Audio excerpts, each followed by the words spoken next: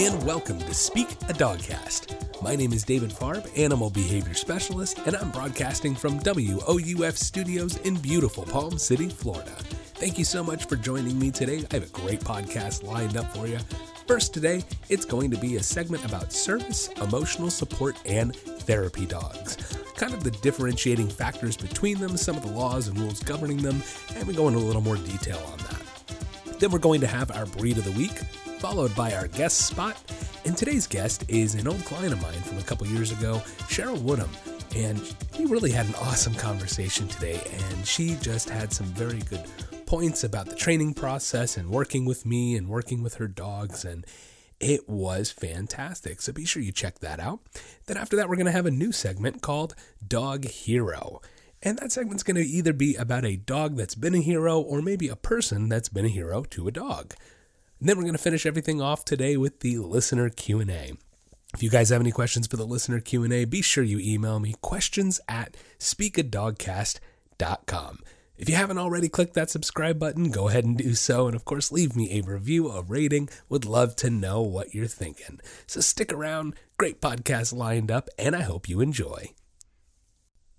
Next on Speak a Dogcast, it's all about service, emotional support, and therapy dogs.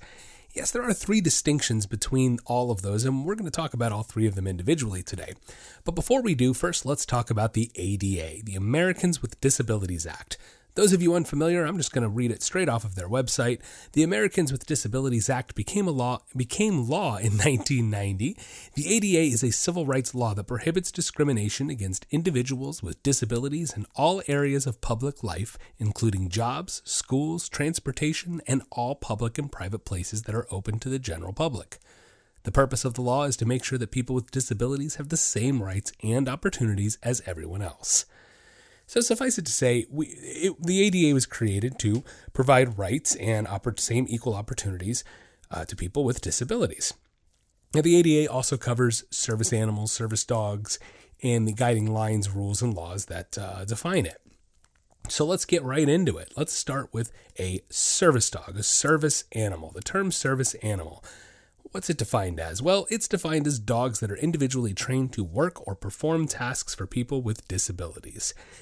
Examples of such work or tasks include guiding people who are blind, alerting people who are deaf, pulling a wheelchair, alerting and protecting a person who is having a seizure, reminding a person with mental illness to take prescribed medications, calming a person with PTSD during an anxiety attack, or performing other duties. Service animals are working animals, not pets. The work or task a dog has been trained to provide must be directly related to the person's disability. Dogs whose sole function is to provide comfort or emotional support do not qualify as service animals under the ADA. Now that last sentence there, that's going to go into the emotional support dog side. So it's important. I'm going to reread that. Dogs whose sole function is to provide comfort or emotional support do not qualify as service animals under the ADA. That is an emotional support dog, and we're going to talk more about that in a few minutes. But really what this is defining a service dog as is the dog has to perform a task or a service in order to be considered a service dog. And I can already hear some of you out there going, well, David, didn't you just say PTSD? If there's someone having a PTSD and has PTSD and they're having an anxiety attack, isn't there a dog counted as a service dog? Well, yes, and there's a little... Actually, a question and answer page on the ADA's website. And I'm going to read one of those questions. Now, the question says, if someone's dog calms them while having an anxiety attack, does this qualify it as a service animal? Now, the ADA's response is, it depends. The ADA makes a distinction between psychiatric service animals and emotional support animals. If the dog has been trained to sense that an anxiety attack is about to happen or about to take place, then they can actually take a specific action to help avoid the attack or lessen its impact. That would qualify as a service animal. So again, if the dog is actually providing a task, they can sense the person's going to have an anxiety attack and they can actually go and redirect that person or perform some task or service again. Then it's still considered a service animal because it's performing that task. It's not just there to be pet and make a person feel better. It actually has a job. It actually is a working animal, and that's what makes it under the definition of a service dog. So again, service dogs are covered under the federal law of the ADA, and it very plainly states the dog has to perform a service or a task in order to be considered as such.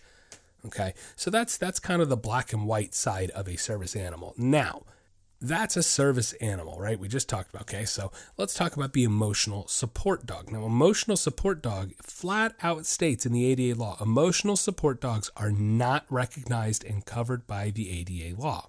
Okay, that's really important that you understand that. On the federal level, there are no laws governing and protecting an emotional support dog.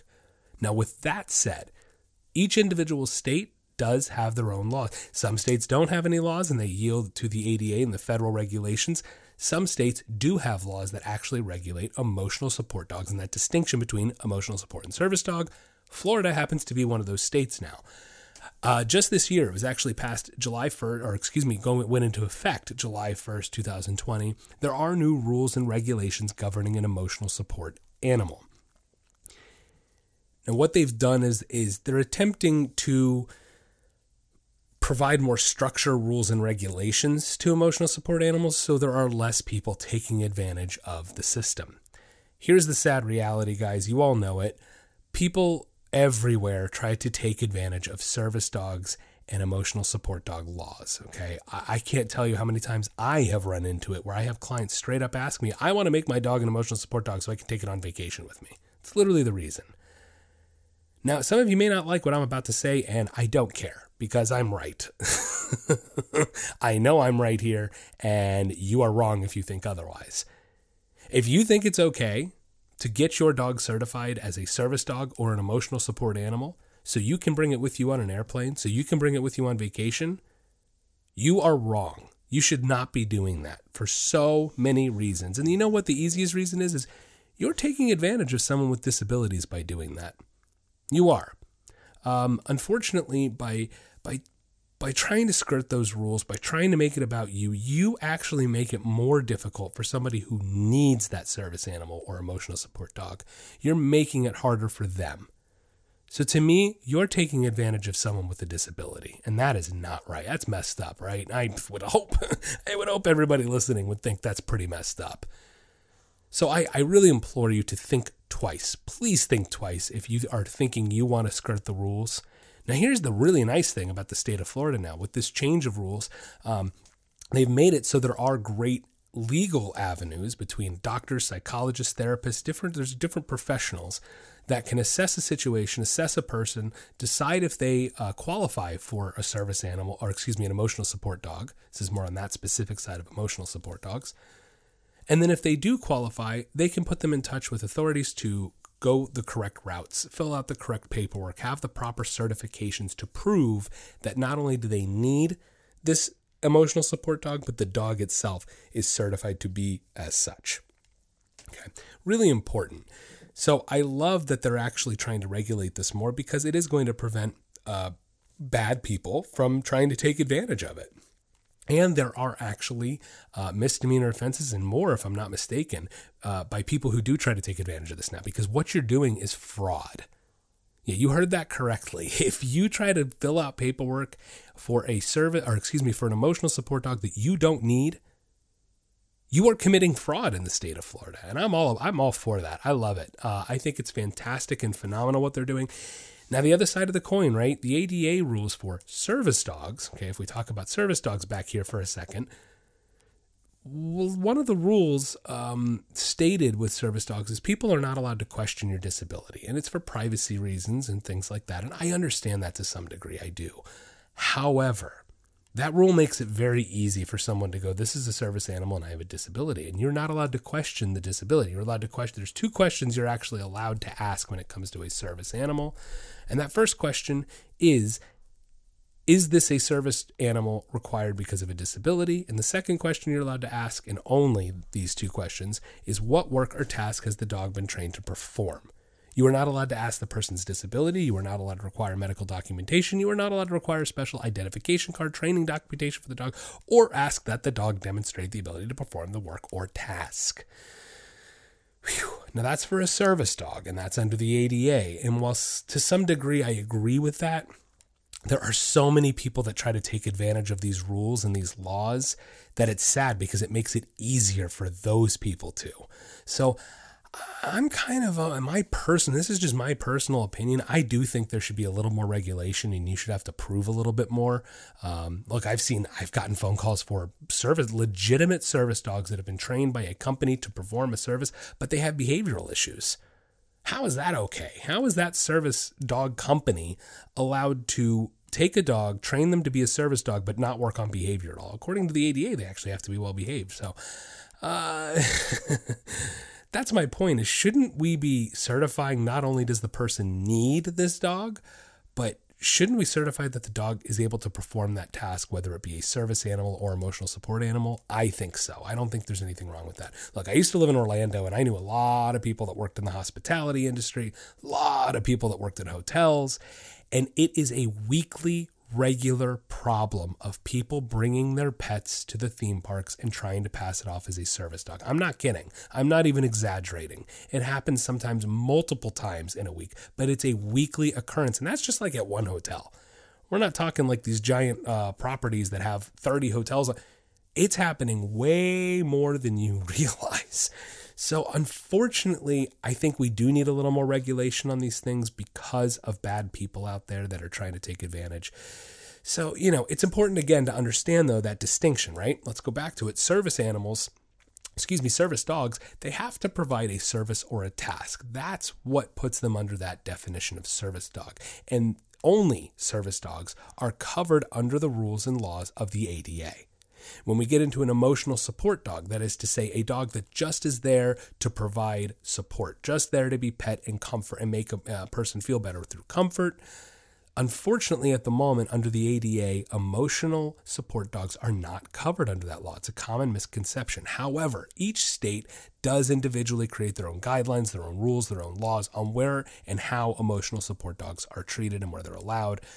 So it's important that you know that distinction, you know your state's laws and rules, because again, now in the state of Florida, you are committing fraud if you are trying to pass off an emotional support dog and you shouldn't have one.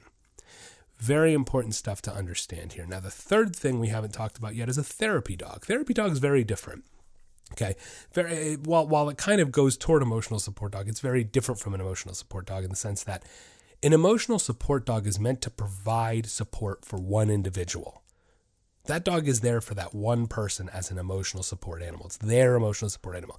A therapy dog, on the other hand, is meant to provide emotional support, yes, but for many people. A therapy dog is a dog that goes into hospitals, schools, maybe retirement homes, and helps provide comfort to people who maybe need some cheering up and some happiness in their lives.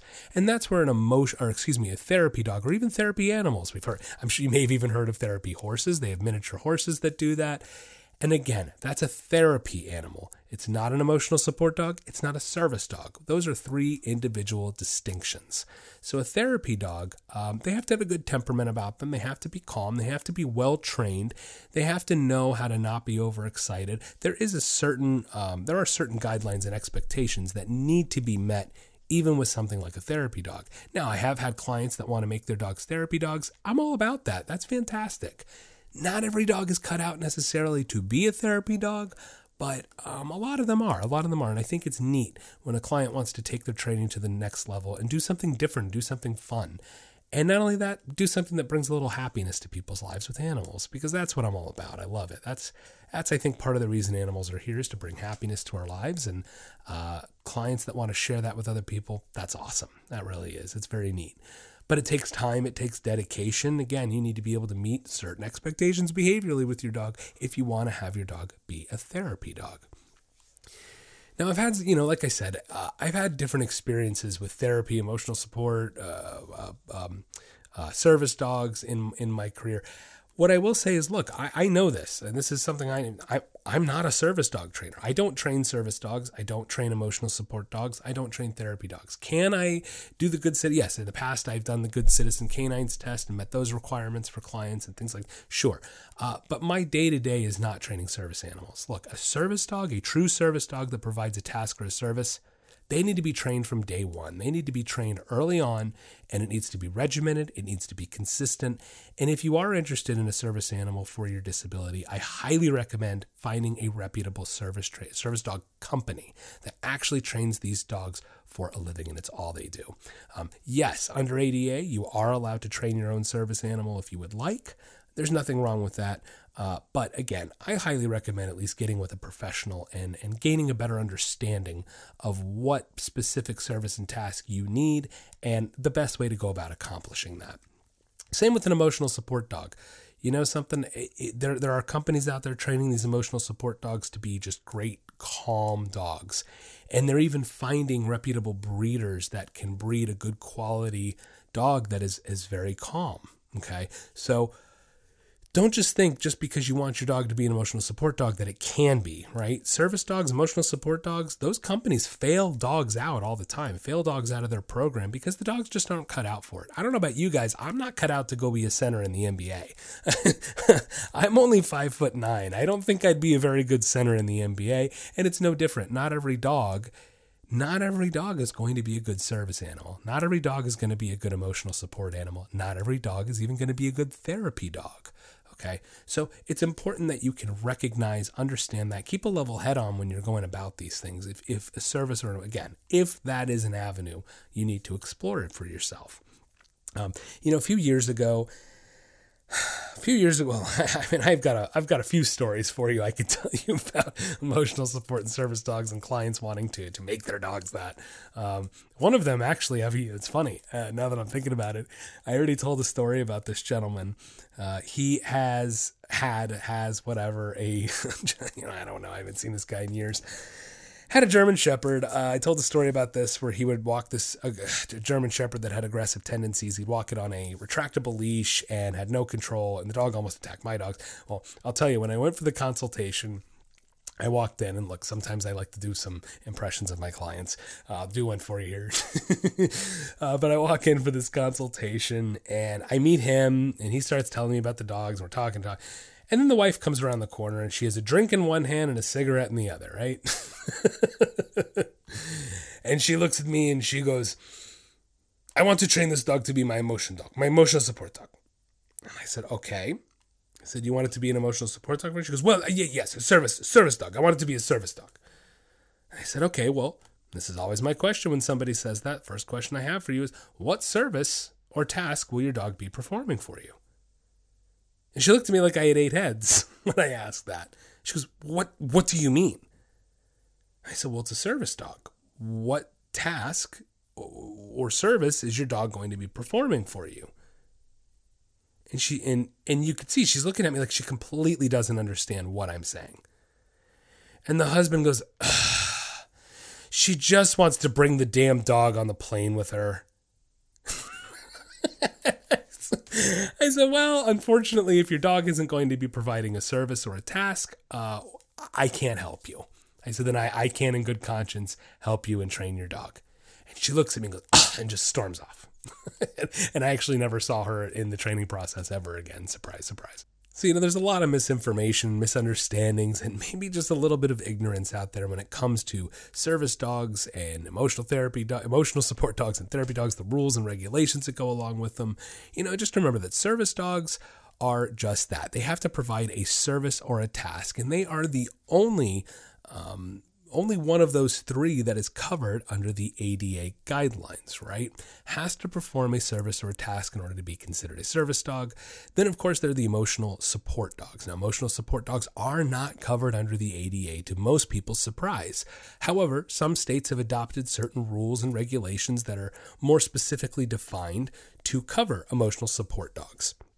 Then there's the 3rd, therapy dogs, and, well, they're a little bit different from the first 2 in the sense that a therapy dog is used to comfort other people. Emotional support dog is used to comfort one individual. It's their emotional support dog, whereas a therapy dog, that's what we think of as going out to hospitals and retirement homes and being able to just be a fun calm and happy dog to help comfort people. So maybe you guys got some information out of that. You understand the distinctions a little better. Again, feel free to go do some research yourself. You can Google and find all of this information on the ADA website and more. So you can check it out. And I hope you guys maybe think twice about going out and trying to get your dog certified as an emotional support animal when maybe you shouldn't. So definitely something to think about, some food for thought. And I hope you got a little information out of that. In these crazy times we are living in right now, there is only one thing for certain. You gotta eat. And if you gotta eat, you better eat good. I know when I'm cooking and eating at home, I only want to use the highest quality ingredients. So I turn to my friend Ken Coe over at Southern Pride Gourmet Foods. You can check them out too over at southernpridegourmetfoods.com. Now they have barbecue sauces, spice rubs, hot sauces, and jellies, just to name a few. I got my hands on some of that peach habanero jelly, and I was putting it on everything. I was eating it on my toast in the morning. I also took some of Ken's barbecue sauce, slapped it on some pork, finished it off with some of that habanero jelly, stuck it in the oven, and it was sweet, tangy, spicy deliciousness. Absolutely amazing. Now, when you buy from Southern Pride Gourmet Foods, you know you're getting a quality product from a quality guy. Ken knows what he's talking about, and he better. He's been doing it right and doing it right for over 50 years. The best part, guys, Southern Pride delivers nationwide. That's right, nationwide delivery. Now, he also has amazing gift baskets, and with the holidays coming up, you're definitely going to want to get your hands on those, and definitely be sure you get your hands on some of the beef jerky Ken sells. It is some of the most delectable beef jerky I've ever tasted. I am a beef jerky fanatic. All different kinds of flavors to choose from. You just have to do yourself a favor. Head on over to southernpridegourmetfoods.com. Check it out for yourself. That's right, southernpridegourmetfoods.com, where everything they have is yummy for the tummy.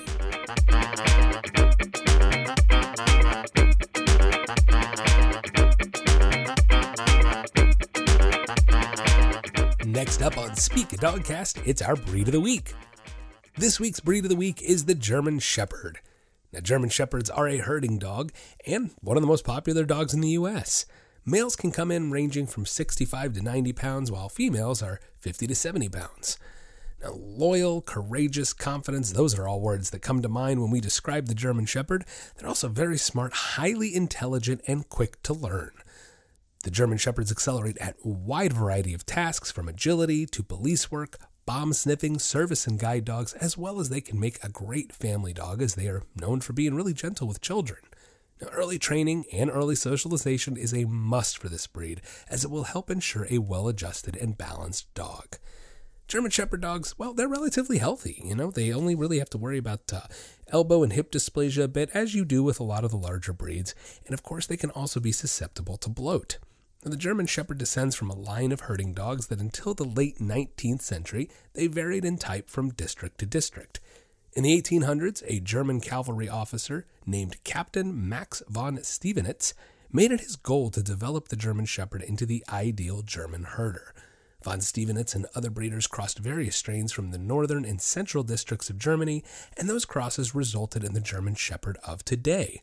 Von Stevenitz also co-founded the world's first club devoted to German Shepherds, and he spent roughly 35 years promoting and perfecting the breed. German Shepherds became popular in the U.S. in the early 1900s due to the popularity of canine adventure movie stars such as Rin Tin Tin and Strongheart. However, the breed did suffer some decline in popularity during the World Wars as anti-German sentiment grew. In Britain, they went as far to refer to the dog by a different name. They used to call them the Alsatian, and as a matter of fact, many British dog lovers still prefer to use that name to this day. Now, with the rise of modern livestock in decline and herding livestock as a canine occupation dwindling, von Stevenitz proudly promoted his breed as an ideal working dog. We all know this breed is still the dog of choice when it comes to military and police, and of course, they're still as popular as ever as a loving canine family companion.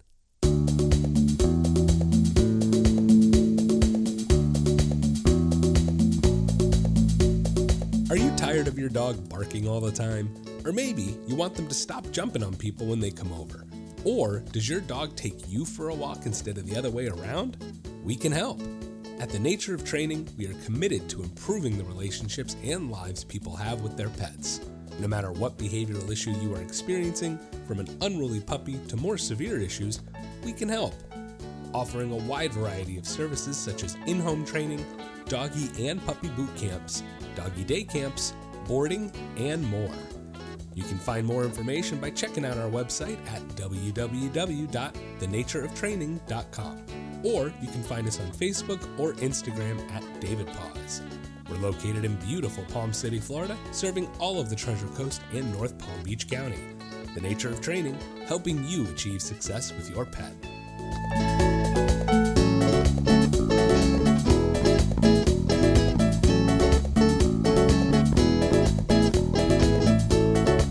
Next on Speak a Dogcast, it's our guest spot. And today, joining me, I have Cheryl Woodham. And Cheryl's actually one of my clients from a few years ago, and I worked with her and two of her dogs. And we're going to talk about how the training process went for them. So please help me welcome to the show, Cheryl. How are you today? I'm great, David. How are you doing? Doing as well as we all can. Yeah. But, True. Yeah, good, True. good. Yeah. So tell us a little bit about your dogs. We're just going to start there. Oh, well, how long is this segment? I just want to make sure. Anyway, I've got two Briards, and a lot of people, I'm going to tell you that I've had the same conversation with probably everybody I've met that asks me what kind of dogs I have. And I'll say, I have Briards. And they're like, what? I have Briards. It's a herding dog. Oh, yeah. Okay. Like they really know what I'm talking about. But I do have, they're large dogs for people that don't know what they are, which most people don't. They're not a very popular breed in the U.S., more popular in Europe. But they are in the herding family. They were brought to this country by Thomas Jefferson when he was ambassador to France. He was introduced to this breed, and he brought it back to the U.S. But it's Holly and Charlie. Holly is the female. She is 8.5. We've had Holly since she was about 9 weeks old. And then Charlie is the male. He will be 5. I can't believe this, but he will be 5 in January. And they both weigh, Holly probably weighs about 65. Charlie weighs about 70 pounds. So they're big dogs. And I am very vertically challenged. And so I have to really have them in check all the time. I have to be in control. It's really important for me to be in control of these dogs. But Holly is she's the follower in this pack. She follows me. She follows Charlie.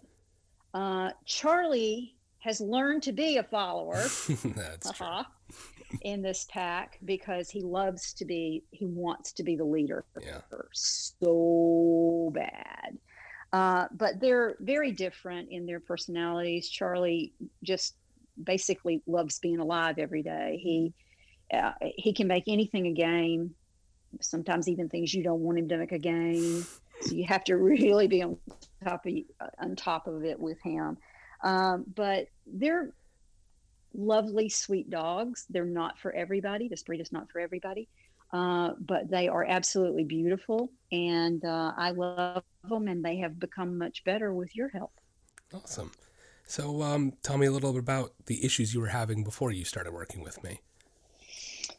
Oh, gee. Well, like I said, Holly's always been a very timid dog ever since we got her. She's not a warm, cuddly kind of dog. She likes to be petted, but she's very standoffish, which is not unusual in this breed. You know, I don't know who you are, so I'm just going to be standing over here waiting for me to figure that out. But she also, having said that, when we got her as a puppy, she was incredibly easy to train. I mean, within just a few weeks, she was completely housebroken and just a really sweet girl. She was also an only dog for a long time. And so she was always anxious. Then we got Charlie when Holly was about, let me think about that. was 4 Yeah. when we got Charlie. And I will tell you that Charlie was a decision, getting him was a decision I made with my heart and not with my head. The breeder had this litter, and I had initially told her, no, I don't need a dog, because at the time my dad was very sick, and I was going back and forth to South Carolina a lot. And then my dad passed away, and the breeder called me again and said, just so you know, the person that was going to take Charlie, who wasn't Charlie at that time, the male puppy, can't do it because they got sick, they got an accident or something, and they're not going to be able physically to take a puppy. So I'm just calling you first, no pressure, ha ha ha. And like I said, my dad had just passed away, and so that's when my heart took over and my head went to sleep. And I got the dog. Yeah. And I named him Charlie after my dad. Okay, so it's now you get the picture, right? Yeah. But he was a sweet puppy to begin with. I took him to puppy classes. I was trying to take him. I took him out and tried to socialize him. I was trying to follow the textbook, right, of everything you're supposed to do. And I was taking all the steps. I just wasn't taking them right. So Charlie started exhibiting probably about between 6 and 8 months old. He started exhibiting a lot of aggression toward other dogs. And at the time, I was still walking Charlie and Holly together. And when he couldn't get to the other dog, he would transfer that aggression to Holly. Mm-hmm. And so I was like, okay, let me channel my inner dog trainer, haha, and figure this out. So I decided, okay, here's my solution. I'll stop walking them together. So what happened was, when we started doing that and he would see another dog and he would get aggressive, then he transferred that aggression to me. Yep. And along about that time, thank heavens, a dear friend, a mutual friend of ours, said, you need to call David. You got to call David. This is his sweet spot. He gets this. He knows how to fix this. And I needed an expert in the worst possible way. And so that's when, you and I started talking and had a dialogue, and you came and looked at the dogs and said, this is the way it's going to have to go.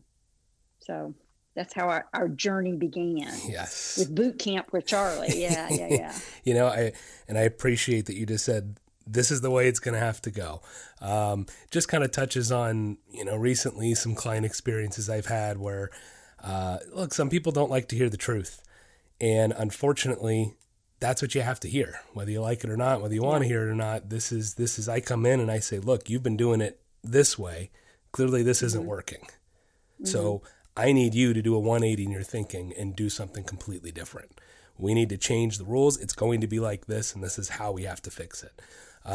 So I just like that you kind of said that, because it really touches on that fact that, my job isn't to be nice. My job is to come in and fix things and give you the truth about what's happening. And I remember your consultation very vividly, because it didn't take much to see those behaviors come out in Charlie. And I remember going for a walk, and I remember watching him displace Sonya. And that's as an owner, that's disheartening. That's not what you want to see in your dog. Mm-hmm. And it's a tough thing to deal with sometimes. And he was a big boy. I think he was about 9 months, 10 months when I started working with him. Yeah, no, he was actually 11 months. 11 months? Okay, 11 months. I looked it up today because I was like, how long ago? And he had just turned 11 months old whenever you started working with him. And or you came and started working with him and took him away to boot camp, which was, and you know what? That's, I love my dogs to death, but and that was a hard thing for me to do. Yes. To let you take my dog away for 2 weeks.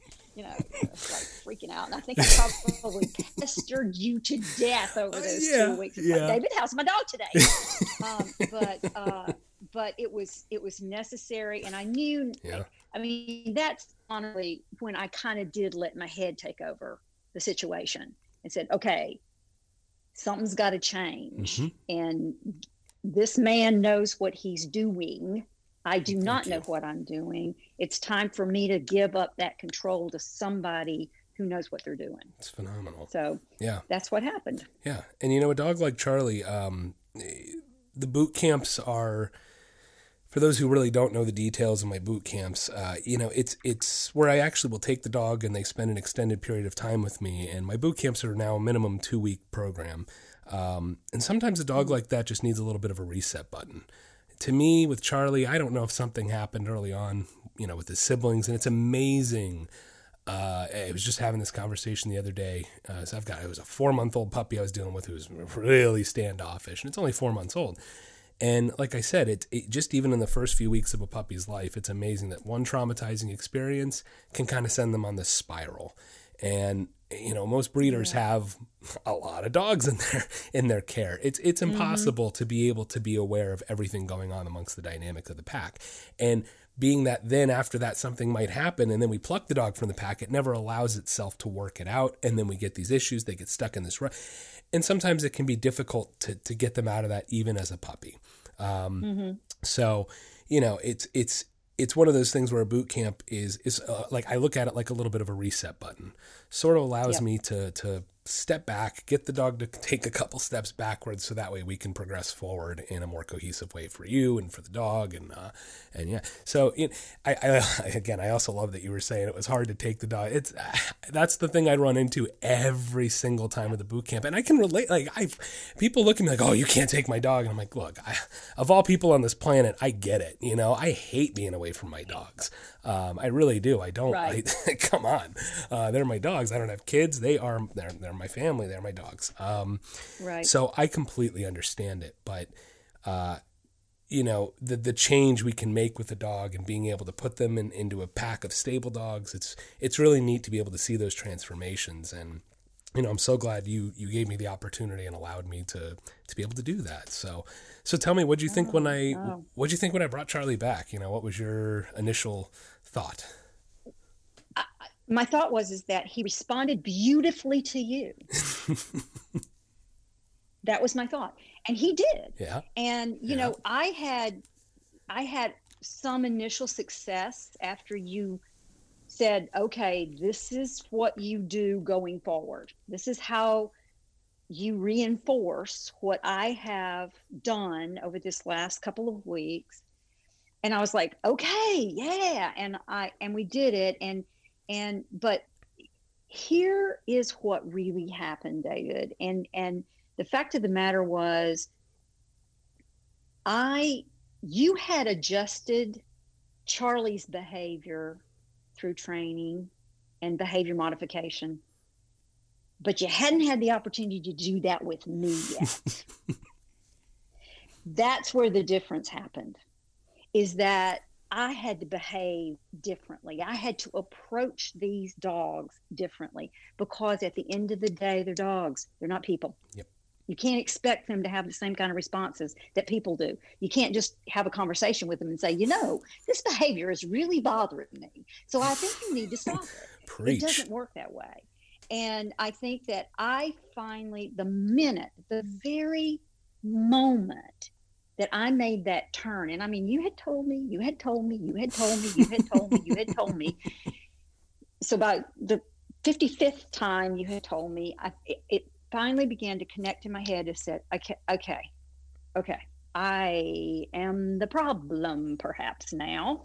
So I need to really try to figure out how to change my behavior. So I started trying to, I think I've told you this a couple of times in the text, I was trying to hear your voice in my head. I got a little schizophrenic, but it was okay. It was in a good way. Trying to hear your voice in my head as I was working with the dogs. And I continue to, even today, I continue to walk them separately. Every time they go out the door, sit, wait. Every single time. Mm-hmm. There's no, I can't get lazy. I can't let down on that, because these are most especially Charlie is the epitome of the breed, because he is very strong-willed. Mm-hmm. He's very independent thinker. And so I have to be smarter than the dog, which is not always an easy thing to do. So every time we go out the door, it's sit, wait. When we start the walk in the morning, down, stay. I walk away 30, 40 feet, call him, he comes, then we start the walk. We end the walk the same way. So I found that, but I have to laugh. I got to tell you a funny little story, because I heard this on one of your other podcasts, and you were talking about, I think it was at the dog park thing, where you're talking about you're going to, if you're doing something with your dog, which you know is the right way to handle it, you're going to get a lot of people that are going to come and tell you how you're supposed to work with your dog. Yep. I was out walking the other day, and not to say, again, Charlie is not perfect. He's far from perfect. But there's a new family that have just moved into our neighborhood. So now all the dogs that Charlie has seen on a regular basis, he doesn't react to. Even if they react to him, he doesn't react, because he knows them. He knows who they are. He knows what's coming. That's it. And I can handle the situation a lot better. But the other day, this new guy with a little Jack Russell Terrier comes around the corner, and I had no idea he was coming. So Charlie barked at him. So I got Charlie across the street, corrected him, got him across the street, put him down in the driveway across the street from where they were, in a downstay. Charlie's quiet. The guy begins to give me all kinds of, you really should get a shock collar for that dog. I had a dog like that once, and I got a shock collar for him. And I'm standing there saying, dude, I've got the dog in a downstay. He barked at your dog. Control. I corrected him. He's over here. He's being nice and quiet. I'm in control. I don't think I need that. I appreciate where you're coming from, I think, but I don't think I need that. So that's another thing I wanted to say about your podcast too, David, is that I've enjoyed it so much because it's a refresher course for me. I pick up things that you've told me, over the time, and I'm like, I need to start that again. I need to do that again. Love it. And so it really, really does. It makes a lot of difference. You just put your head in the right spot, because now when I'm walking my dogs, I don't let anything distract me. It's just me and them, and we're communicating mostly through the lead. Yep. Right? Because that's how you can communicate through them the best without the extra words. Because I remember you telling me, stop talking so much. I know everybody now can hear that I do talk a lot. But it does make a big difference in my connection with them, my ability to communicate properly with them, my ability to see something coming and correct it before it even happens. That is a big difference in our lives. And consequently, the dogs are happier, and we're happier. Everybody's happier. So that's what you do. You spread happiness. I love that. You're like making me tear up a little. I love it. This is why I like to do what I do. Right. Is making a difference not only in dogs' lives but in people's lives. Right. Thank you. I mean, really, it's nice to hear that. I really appreciate that. You're very well. You're deserving of it, because it is very different around here than it was. We don't have chaos anymore. Nice. Love it. I love it. That's so cool. Oh, man. And then not only that, Holly and Charlie, they actually started joining me for doggy day camps as well. And it wasn't just boot camp, right? We had the boot camp, and then after my boot camps, we do some in-home follow-up training, and then a great way to keep them, because of course, what was Charlie's biggest issue? Other dogs. So it was a great way to keep him socialized, and even, this is back when I was in Orlando, actually, so unfortunately, they don't come to doggy day camp anymore. I wish they did. I know I'm obviously you guys can see why I miss our weekly conversation, Cheryl, because this was we had too much fun. Yeah. Actually, you taught Charlie how to swim. Yeah, that's right. He never went to the pool, and you taught him how to swim, and now I can't keep him out of the pool. Well, now we got to work on the release, right? So release at the front door. Exactly. You can transfer that, take the leash, leash him up around the pool, teach him to leave it around the pool, use treats for walking away and ignoring the pool, and before you know it, you can start controlling that a little better. But we can talk more about that. He doesn't jump in. He doesn't jump in when I don't want him to jump in. He knows he's got to go by the pool, and I'll let him know. Okay. He just loves it. Nice. And if we have pool parties and we have people over here, he'll swim. He'll get in and swim around everybody on the rafts. He makes a little obstacle course. It's hilarious. Everybody loves it. That's awesome. That's fantastic. So, yeah. Yeah. By the end of the doggy day camps, he was actually starting to play with the other dogs a little and definitely come out of his shell more. So it was really nice to see that. And that's so cool. Wow. Oh man. Really neat. Really, really neat. Yeah. Yeah. It's a success story. I mean, it's great. And I mean, I'm happy that you wanted me to come and tell this story, because I think people need to hear this story. And I think they need to hear it, not so much about what you did with the dogs, but what you did with me, making me see things from a different perspective. Because like I said, I have to treat them like dogs, because they are dogs. Damn straight. And they respond so much better when you treat them that way. Yeah. I love, there were so many things you said today that if you're listening to this, you need to take some notes, especially if you're planning on being a client, because man, you just hit so many different issues just in the past few weeks I've been dealing with individual clients. And it's incredible. I've started making it part of the process now. When I walk into somebody's home, and I don't know if I don't think I was quite saying this, maybe not as bluntly as I do now. But when I walk in, I straight up tell people, look, my job is to be honest. I don't sugarcoat things. I'm going to say things you don't like. You need to deal with that. That's the first thing. Second thing is, like I said earlier, you need to do everything completely different. You need to be ready to do a 180 with everything you've been doing. And if you're not, this isn't going to work. I try to be, and again, and I've noticed, again, the more honest I am, let's be realistic. Dogs don't bull. Excuse my language. Sorry, I'm probably not allowed to say that. I'm going to have to edit that. This is a family-friendly show, but it's true. Dogs don't BS. Animals don't BS. There's no lying. Steve Irwin, and I don't have the exact quote, but Steve Irwin always said, I trust a crocodile more than I trust a human being.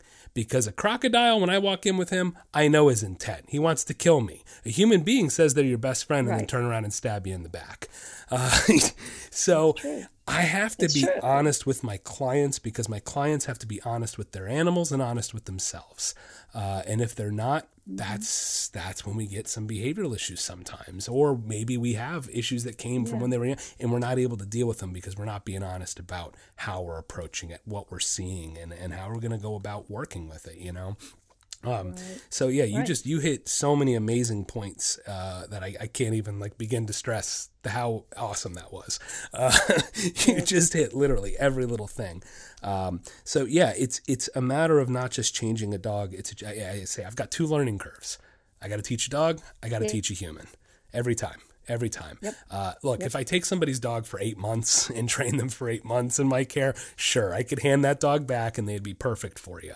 But the reality is it's a few weeks of training and conditioning versus usually at least a couple months, bare minimum, of undesired behaviors that have been patterning. So if I have a couple months versus a few weeks, it's going to take that commitment on the part of the owner to follow through and work. So that's awesome. It's just so much good stuff there. Wow, really cool. Really, really cool. I miss you, Sharon. I miss you and Ronnie and everybody up there so much. I know. Don't get me wrong. Miss you too, David.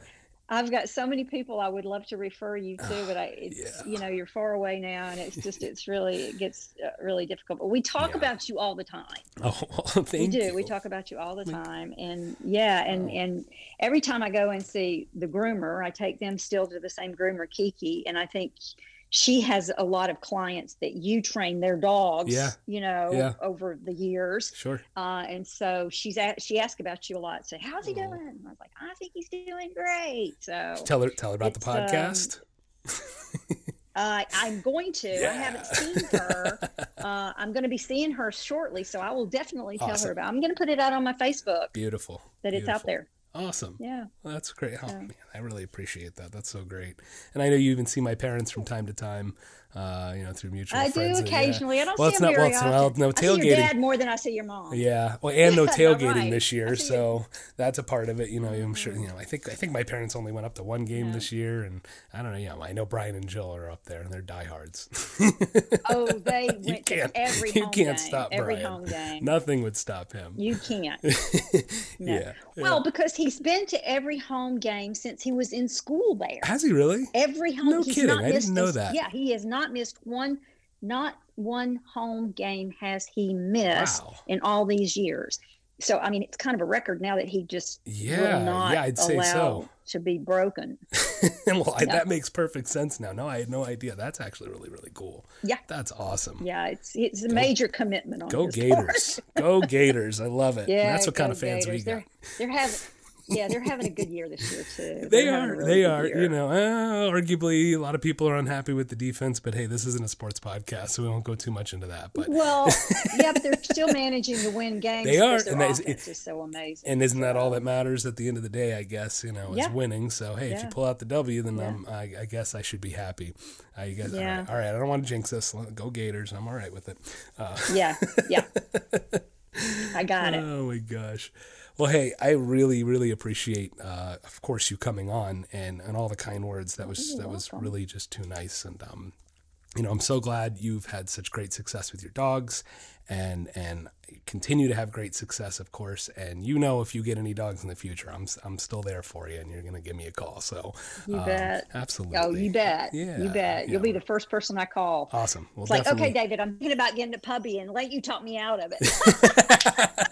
We'll see what it is, what kind of breed, what state of mind you're in, and then we'll kind of go from there. But yeah, I'll be your emergency call, right? When there's too much Tito's flowing and you're thinking about getting a puppy, you remember, keep me on speed dial. Sounds like You give me a call. Let me call David. Yeah, but the problem is I might tell you to get the puppy. See, there's the problem. I might actually tell you to do it. So. Oh man. Well, I'll train it and then all will be well. So all good. Okay. All right. I've already decided that if I do get another dog, it's going to be a purse-sized dog. Yeah, it's at that point. I get it. Yeah. Yep. Awesome. Well, hey, again, thank you so much for coming on. Appreciate your time. And you're welcome. It was fun. It was so much fun. That was great. That was great. And yeah. Hey, you know what? Just so you know, this is my first Zoom. I've never Zoomed before, so you're my first Zoom. Hey, how about that? Well, you did it I have to give you credit. I would never know. Usually, Never Zoomed before. Well, good job. I got to give you a big applause on that one. That was great. You. Awesome. All right. Well, hey, we're going to catch up again soon, and we'll talk and stay safe, and give Ronnie and the dogs my best. Yeah, and hi to Jen. Yeah, Tell her to hang in there. She's gonna ace this. Yes, she is. Awesome. All right, Cheryl. Right. Thanks so much. Take care. Take care. Bye. I hope you're enjoying Speak a Dogcast so far. Don't forget to click that subscribe button, give us a rating or review, and let us know what you think. If you have any questions for the Q&A segment, you can email us at questions@speakadogcast.com. Next on Speak a Dogcast, we have a brand new segment. This segment's going to be called Dog Hero, and that is either a dog that has been a hero or a person that's been a hero to a dog. Today, it's going to be the latter. We're going to talk about a gentleman by the name of Richard Wilbanks. Now, this 74-year-old lives in Lee County, Florida, and he is being hailed as a hero for valiantly saving his puppy from the jaws of an alligator. Oh, worst nightmare of every dog owner in Florida. But luckily, this story has a happy ending. Yes, the dog is okay. Mr. Wilbanks is okay. And wow, what a crazy story. Now, for those of you who haven't heard about it yet, it did make national news a little bit. And of course, it's all over the news in Florida. But Mr. Wilbanks was actually just enjoying the sun on a beautiful Florida day when he heard his new puppy Gunner crying out from the backyard. And he ran back there and discovered that in the pond he has back there, an alligator had actually leapt out, grabbed his new puppy, and dragged it into the water. Now, Mr. Wilbanks is an avid hunter. He reacted quickly. He jumped into the pond, grabbed the small alligator, pulling it and prying its jaws apart, saved his dog Gunner so he could get away. And his dog is a 3-month-old Cavalier King Spaniel. and the dog escaped. Now, amazingly, there was surveillance video of this whole thing. Florida Fish and Wildlife Conservation, they've actually been putting trail cams in strategic locations in residents' backyard and things like that to try to capture wildlife and better be able to track them, understand them, and be able to educate the public more. And I would say it paid off very well in this instance because it caught the whole thing. And amazingly, Mr. Wilbanks, if you watch the video, he has a cigar in his mouth the whole time and never even drops it like a true Floridian. Now, a 2 to 3 foot alligator, maybe not the largest gator out there. However, alligators are really powerful, even that small. It's incredible what kind of punch they pack in that jaw. So really an amazing story. Now, quoting Mr. Wilbanks, he said it was just a shock. It happened so fast. Instinct just took over and adrenaline kicked in, and I just went right into the water after gator and gunner. Of course, that's the reaction we all hope we'll have if something, God forbid, ever were to happen like that. But what an amazing story. What an amazing rescue. Now, those of you that don't live in Florida, you may not be aware, but there's kind of a little rule we all live by in this state, and that is if there is a standing body of water nearby, well, then there's a pretty darn good chance there's an alligator in it. And look, I'd go as far to say is there's a 90% chance or greater that there is an alligator in that body of water, and it's important that we understand and respect that. We do live among these creatures, we are encroaching upon their environment, and it's something in the state of Florida and a lot of parts of the South you have to live with. And again, you have to have a respect for them, and they'll have more of a respect for you. But the best way to avoid gator attacks is to stay out of the water at dawn and dusk. That's when gators do tend to feed the most, but quite frankly, I would just stay out of the water at night altogether as well. So if you can avoid being around the water at those times with dogs or small children, that's the best and safest way to ensure gators stay in their environment and we stay in ours. However, in those instances, well, I hope if I ever get into one of those scenarios, I hope I can react as fast and as heroic as Mr. Wilbanks did. So hats off to you, sir. Thank you so much for being a dog hero, and we all appreciate what you did for your puppy.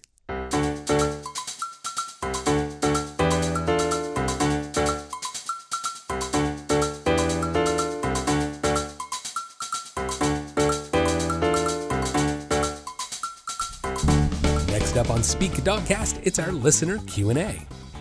First question today comes from Angie in Palm City, Florida. Angie says, "My friends are telling me that I'm not stern enough when I call my dogs to come to me, but my dogs listen to me most every time. Should I be changing anything, and am I doing anything wrong?" Short answer, well, Angie, no, to me it doesn't sound like you're doing anything wrong. When I call my dogs, I want to sound happy. I get that some people, you have to be stern with your dog. My favorite saying is, don't be mean, just mean it. You can sound very happy and excited and still mean it. But to me, it's if I'm trying to get my dog to come to me, the last thing I want to do is sound upset.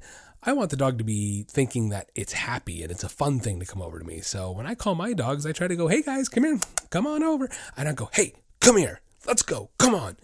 Because which one do you want to listen to? Next question. This comes from Tom in Orlando, Florida. Tom asks, "How do I stop my parents' dogs from jumping all over the tables?" Short answer, stop inviting your parents' dogs over to your house, Tom. No, I'm just kidding. No, unfortunately, your parents are going to have to want that behavior to stop first. And in my experience, well, your parents may not want to listen to you. They don't really like to take advice from their children, no, but really it's a matter of redirecting their behavior and creating a healthy separation between the kitchen and eating areas with your dog. A dog bed and teaching your dog to go to place, teaching the dog bed as a place, can be a useful tool for redirecting them away from the tables. Next question. This is from Sam in Jacksonville, Florida. Sam asks, "My dog grazes for food all day and I feel like he still doesn't eat enough. What can I do to get him to eat more?" Short answer, don't leave the food down. It's pretty simple. Dogs, if they were in the wild, food doesn't just present itself and stay there. For that matter, any predator, food does not just present itself and stay there. It's unnatural for food to be on the ground and stick around all day. So the best thing you can do, put the food down, give your dog 3 to 5 minutes to eat. If they don't, take the food away. Doesn't come back again until the next meal time. You can also decrease the amount of food you've been giving them. That way they start to condition and practice a pattern of eating all of it first, Then, once they start eating all of it, you can take their diet back up to normal levels. Don't forget, if you have any questions for the Q&A, you can email me, questions@speakadogcast.com.